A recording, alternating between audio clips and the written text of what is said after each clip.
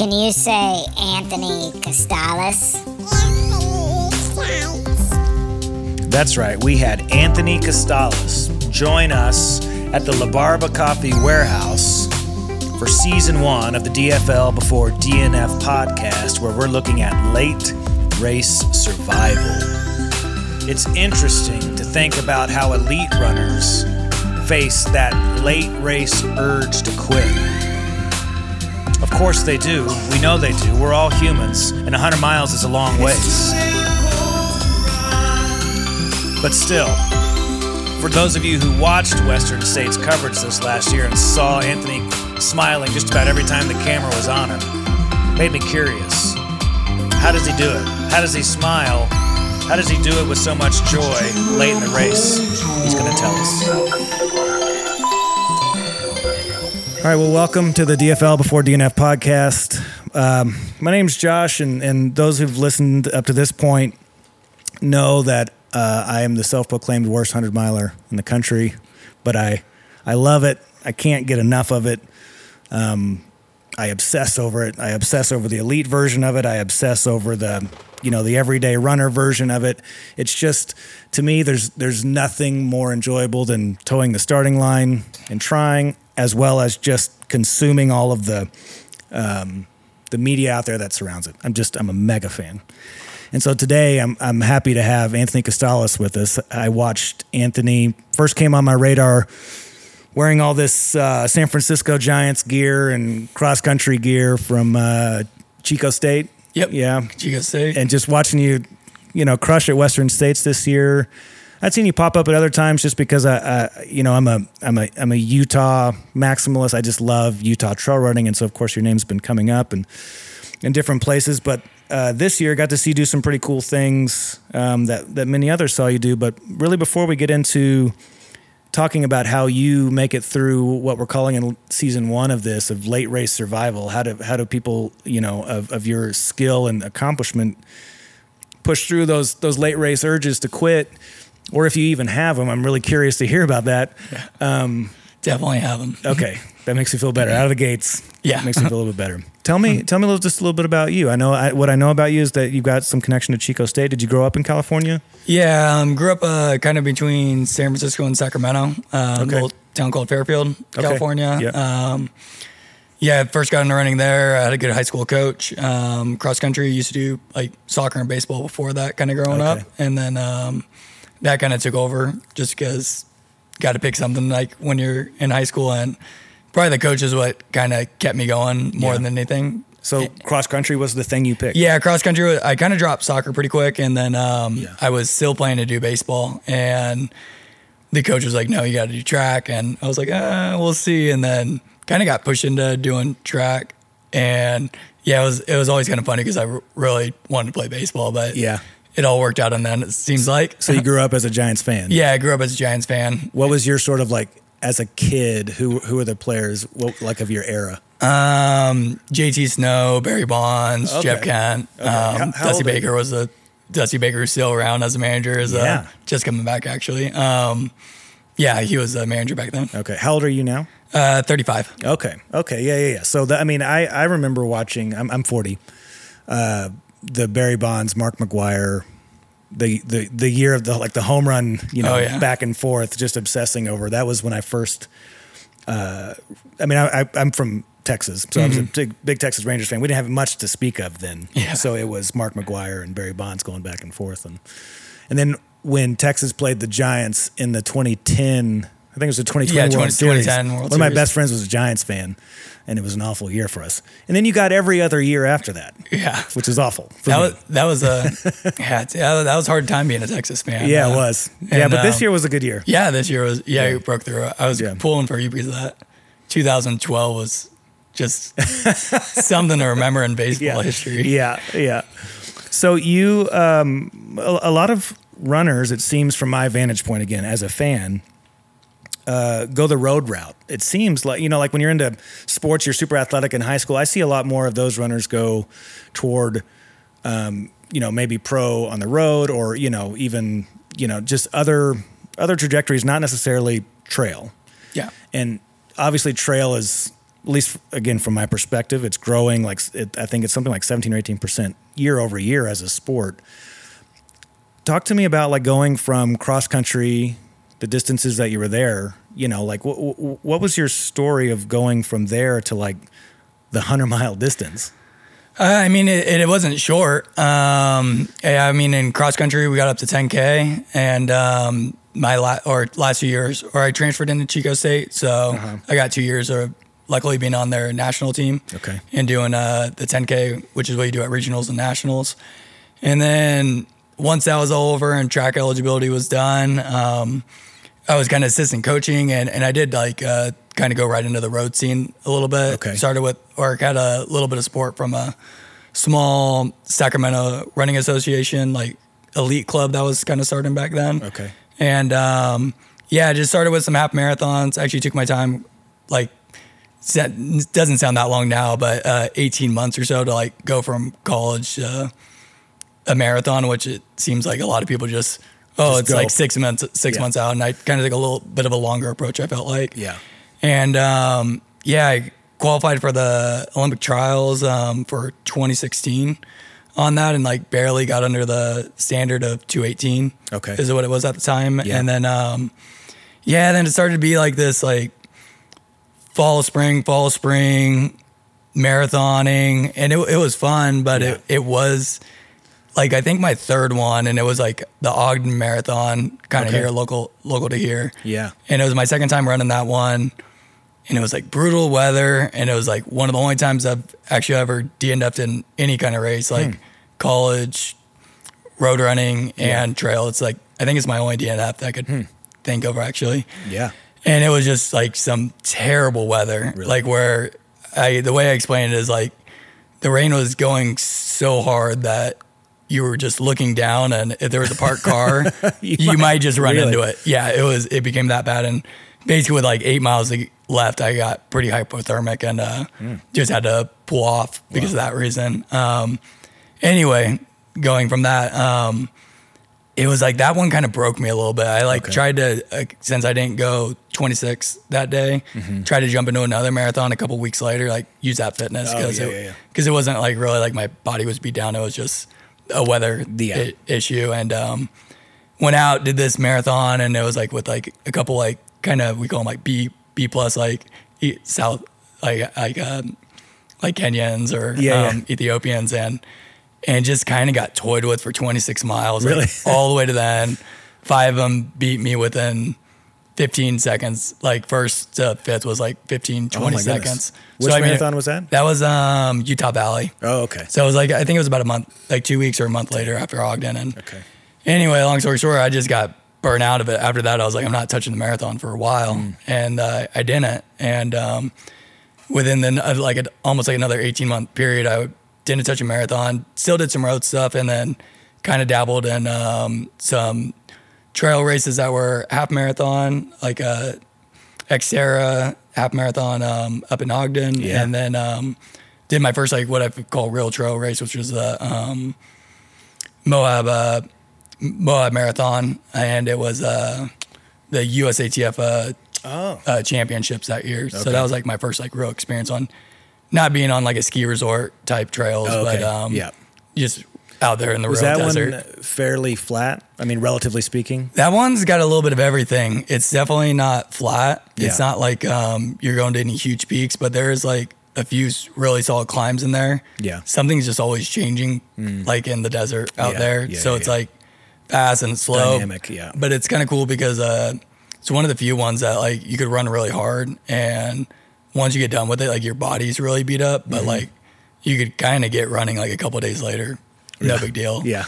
Which is kind of nice. So you moved to, I mean, you're Salt Lake. You're living in Salt Lake when these marathons are happening. Tell me a little bit about you, just the person. What do you do in Salt Lake? You're married? You have kids? Married when I got here was my girlfriend at the time. She got out here a little bit earlier than me. I still had like another semester left of school, or year left of school. She got a job out here, and then I came to visit. We really liked it. She had a little bit of family out here, and we thought we were going to kind of move away like once I was done with school. But I kind of really implanted ourselves here, and yeah, I got a teaching job, teaching at Kern Junior High at the time. Did like PE and a couple additional roles as well. Yeah. Did some coaching and I kept the marathon running going at that point. And then now 10 years later, different school, still doing the same type thing, teaching. Yeah. Have a 3-year-old daughter. Oh, nice. Our wife has completely different jobs now. Yeah. Which is pretty funny. But Salt Lake's changed a lot over those 10 years. Yeah. But yeah, we've enjoyed it a lot. That's awesome. So you've got some course records. I've seen it, Mad Moose. I'm a big fan of Mad Moose. You got course records down there. Like, okay, so you're here. Talk to me about kind of just like your career leading up to Western States. Yeah, so I mean the trail kind of career, that first year I was just telling you about, that started in 2016. And then I kind of like repeated that one, kind of similar thing, that Xterra Moab Trail Marathon again the next year. Yeah. And then after that, then I did my first ultra, which was a Mad Moose Red Hot 55K. Oh, you have the course record. Yeah, that's the one I got the course record for. Can we pause on that race? I love that race. Yeah, and what year have you done it? I did it 15, 16, 17. Yeah. When they used to end by the river. Exactly. That's what I was just going to bring up. Yeah. I've bugged Denise and Justin about it. Same. I'm like, Mike, you got to bring that back. It was just it just made it a little bit more special the way you ended. The Gemini Bridges, it's obviously a killer area. And it's a great start and finish. And logistically, I get it. Oh, yeah. But nothing like dropping into that river that last little bit. Yeah, it just kind of feels a little boring coming back doing the same thing on that one compared to what we used to have. Yeah. And it makes it a little bit too similar to like a dead horse, like where when you're starting and stopping at the same spot, finishing, that. But that Red Hot, it's like a go-to thing every year with my buddies. I think I'm going to miss it this year, but even just to go watch because I just love it. But, there's been Walmsley's had the course record there and Hayden Hawks has had the course record there. You have the course record. I mean, it's just been like, it's such a cool race.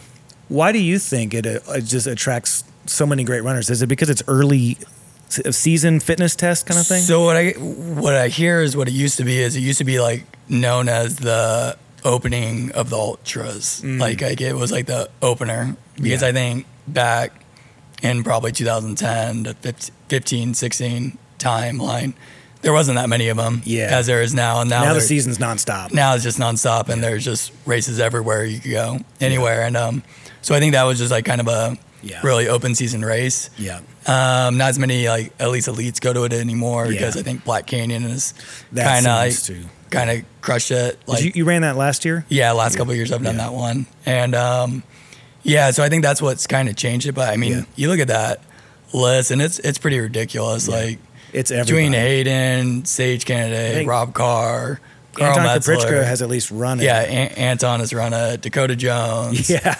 I mean, the list just kind of keeps going. Yeah. Yeah, Matt Daniels. Yes, that's right. Gosh. So yeah, it's pretty too bad that it's kind of not what it used to be anymore. Is your course record on the Gemini Bridges out and back, or is yours going into the river? So the joke is that I got 2 course records on it. I ran it the second to last year, I think, or in 2017, or no, 2018. That's when I got the course record from Hayden Hawk.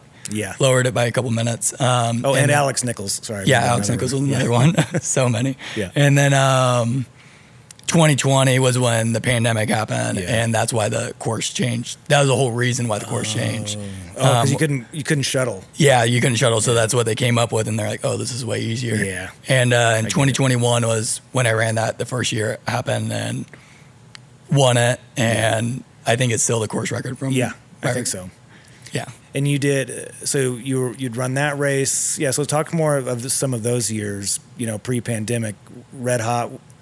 What were Black Canyon recently? Like, what are some of the other races that you've done? Some of the other ones pre-pandemic was, I did so that one, Red Hot, and one of the Moab ones got me into one of the USA teams events, or like world championship events. Yeah. That I got to do with like some people it was pretty cool, like being on a team and kind of making some because you're a team sport at your core. Yeah, exactly. Yeah. And we went over to Poland. Okay. And what year? 2018. Okay. It was like summer 2018, and Yeah, it was one of those, I think they call it the classic. It's like up, down, mountain races. And it was like probably about 35K. Okay. About just under 3 hours of running, I think, if I remember right. Wow. And so that was like a world championship team did. As a team, we took second, got a silver. Nice. I took 10th, which was like a kind of a hard day, but a good day at the same time because I scored. Yeah. And then, still did a little bit of the more sub-ultra ones after that. And then the following year, 2019, did Way Too Cool. Oh, cool. And the TNF out in San Francisco. Oh, you did. The North Face. Yeah. Went to that one more unprepared than I should have been. That might have been the last year of it. It was the last year. Yeah. Who won that year? It was Sebastian. I always forget his last name. He was on the Salma team. He's a European. Okay. Nice. Yeah. So, I mean, your body of work, like you said, your only DNF was at a marathon because of hypothermia. So you're leading up, and not to keep bringing up Western because it's like, I mean, you've been doing this for a long time, but you became more well known in that moment. I mean, I remember watching you run into the high school with a smile on your face. I mean, of course, anyone's going to be smiling, when you can see the finish line. But a lot of the footage of you're smiling a lot. Yeah. Like, is that smile, that late race ability to smile? Is that happiness, or is that what is that? That's just the cameras being in the right spot at the right time is what it is. Nice. Yeah, I mean, probably a lot of the times, like, the cameras were there was, like, during, your crew stations. And my crew was my wife and then a lot of college buddies. Yeah, like, pretty much I all remember college roommates. So, I mean, it's, like, a lot of people that I don't hang out with that much anymore. And people that probably make you laugh more than anybody. That's great. So, that's probably definitely one of the reasons. Yeah. And were you third wire to wire? Not quite wire to wire, but probably after, I don't know, probably around 30 miles in, I think I was around fourth. Okay. And then jumped into third, went back to fourth. Okay. And then stayed third pretty much the rest of the way. And it got pretty tight up at the top of Green Gate. Okay. With who? Shen from Asia. He that's right. He ended up taking fourth, but it was actually why am I forgetting his name, buddy? Anyway, somebody gave me a scare at the top Green Gate, and I definitely didn't think I was getting third place that day. Like leaving there. Oh man, it was so much fun to watch. I mean, just again, I know that you were wearing California gear, but for me, you were a Utahn, and that's what I'm here for. To see the Utahns do it. But I think what's really interesting for my audience, because I feel like I'm an accurate representation of my audience, is to think, like, not only in a late race like that, not only are you okay, like, you're racing still. No, I remember watching the documentary Unbreakable. I don't know if you've seen that of Western States, and I just remember being blown away that, like, Jeff Rose put in like a 6.5 minute mile at like 90 something, and I'm just like, God, like, I love this. I can't do that. I mean, and that's fine. I can't do that at mile 3. But how do you get to this point, or what goes through your head, like, when you're late racing, still racing? Was Western, like, Western States, was that like all the pieces just came together the right way that day, or is that something that you're able to sort of calculate and plan for to be able to still be pushing late race? Do you know what I mean? I mean, it definitely didn't go to plan. I mean, it actually wasn't the way I usually like to race. Like, I'm usually kind of more front runner. Like, not so much I got to be leading the race, but like to be really close to the front at least. Yeah. And just something early on that happened, kind of I didn't think it was going to be too big of a deal, that created a gap. And because of that gap, I never saw Tom and Dakota. They kind of were the ones that took off. And I got a peek at them one time, and I thought I was closer than I was, but it wasn't like mentally the best race for me because I was kind of out of my realm on how I like to approach races. Yeah. So so that was like quite a bit different. But like, did that throw you off a little bit? It did throw me off quite a bit. There was like pretty early on, probably, I don't know, around mile 35, 40, just started getting like kind of a bad headspace because I was by myself, wasn't having fun. It's one of the more boring parts of the course where you're kind of on a dirt road in the back, no spectators for miles and miles. Do that spectators, that give you energy? Yeah, that gives you a lot of energy. And they're not coming for any time soon. Yeah. Just a couple aid stations, and that's about it. Yeah. And then kind of snapped out of it, got in with Tyler Green, and he passed me, then I got back up to him a little bit later, and we kind of had a little bit of like dad talk to each other, like, nice. let's go get back to our kids. Let's go finish this up just so we get back to our kids kind of thing. That's crazy. And we were in like, I think 4th and 5th place at the time. And we went back and forth, and that was like kind of really big uplifter throughout the race. That's cool. Yeah, so it was pretty cool. And I didn't know Tyler at the time. And that was probably like one of the most like special parts of the race, I think. I'd love your take on this as someone in trail running who was a team sports guy, where it's your goal to beat somebody. Mm-hmm. So clearly you're a competitor. Yeah. But one thing in trail running is that there's also like a lot of goodwill and kindness from competitor to competitor and people rooting each other on. I'm not saying that the Giants aren't rooting on the Dodgers. You know what I mean? No. But, trail, our version of that as elite, there's not a lot of trash talk. There's more like encouragement. So you're just saying Tyler, who, you guys are fighting for podium space. Yes. Are also like encouraging each other. Yeah, I really needed it at that point because I was kind of in like a bad mood just because of the way things were shaping up, and it kind of like just like kind of cleared the head and made things a little bit more positive. Wow. And I don't know how that race would have went without a little bit of that. Yeah. Kind of in the middle. And then it was like this kind of really cool, like you said, like we're encouraging each other, but we're still here to beat each other. Yeah. And then then that started to happen like a little bit later on. Yeah. Where he pulled away, and then exact opposite happened where very late in the race, like I kind of made a charge back at him and kind of made him, it sounded like a little scared and was just a little shy of catching back up. Yeah. So, but it was a really cool moment between us. Yeah. I thought. And so let's say Western, maybe there's some adrenaline. What about you got third in Cape Town this year? Yes.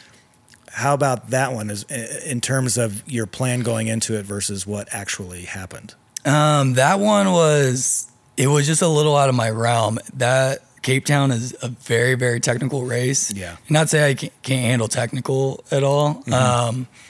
It's just some people are better at it, or some people have just played in the mountains way more hours. Because there's not a lot of like that version of technical like in the American West, right? There really isn't. Like Caleb Bolson and I were like, after the race, just like, well, if like we redid it and trained for it, like what would we do?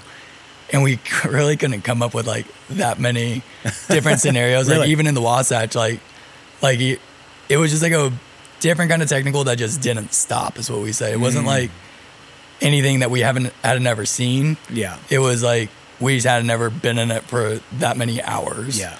And just not having a break from it. Yeah. So you're standing at the starting line of these races. I mean, at your level, is your race plan going through your head? Like, is there doubt going through your head? Like, what goes through your head at your level of performance? Yeah, you kind of just got to know, one, what your competitors are, kind of know their background and how they race and how that fits into your plan. And even if they do have a shot beating you, like maybe the way they're going to beat you kind of doesn't really, maybe, I don't want to say it doesn't matter as much, but like if by the time they catch up to you because of the way their style is, like, it's just not too much to think about. But then there's other people that do fit your style of racing more that you need to kind of key off of. Yeah. And at least at Cape Town, what it was Dimitri, who's a really good Russian runner, and I knew he was kind of going to be the guy to beat. Yeah. Took off hard right away, and I was like,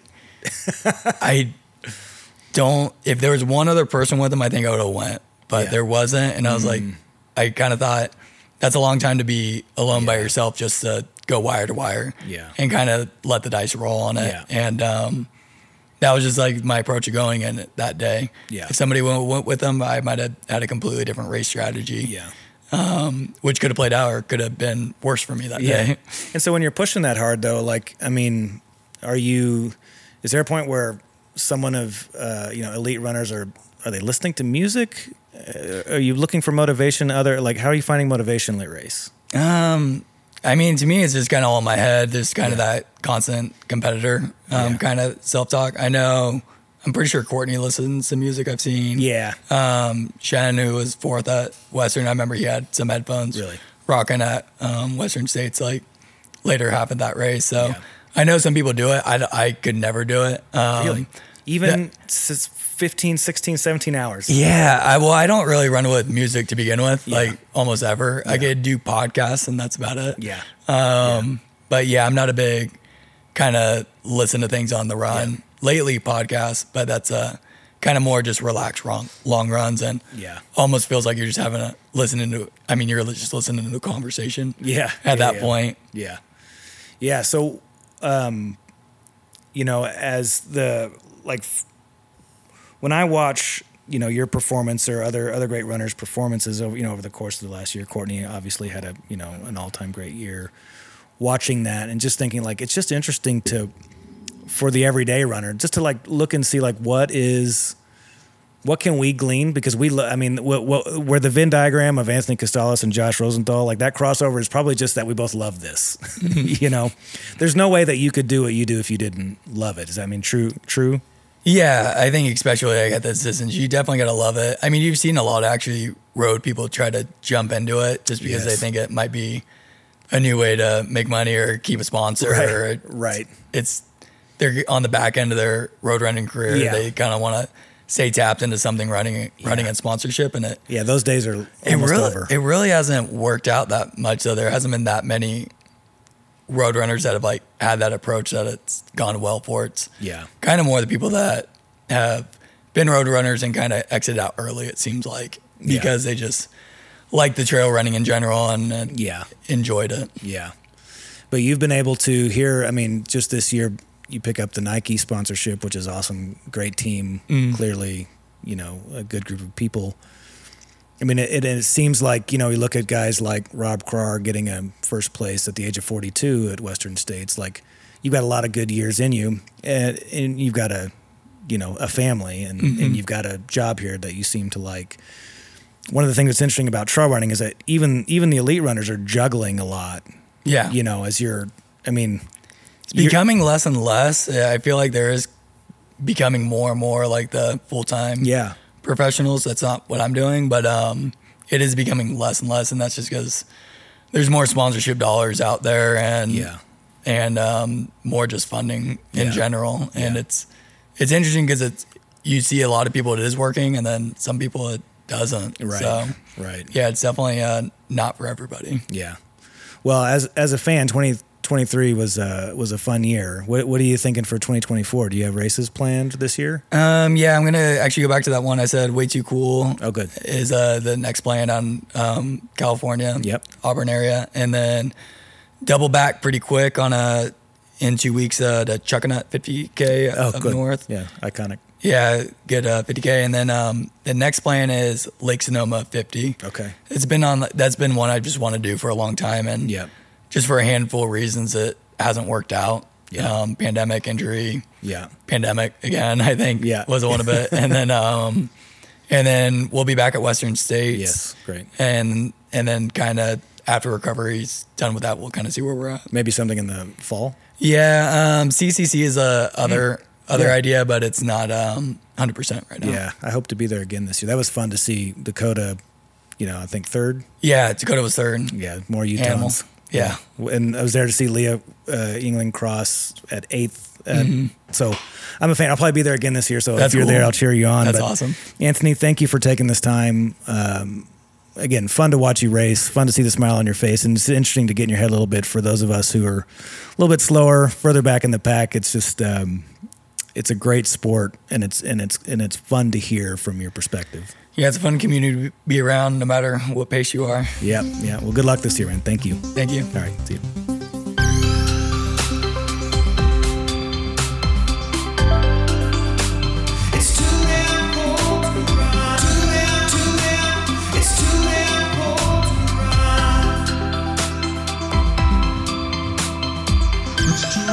Cold.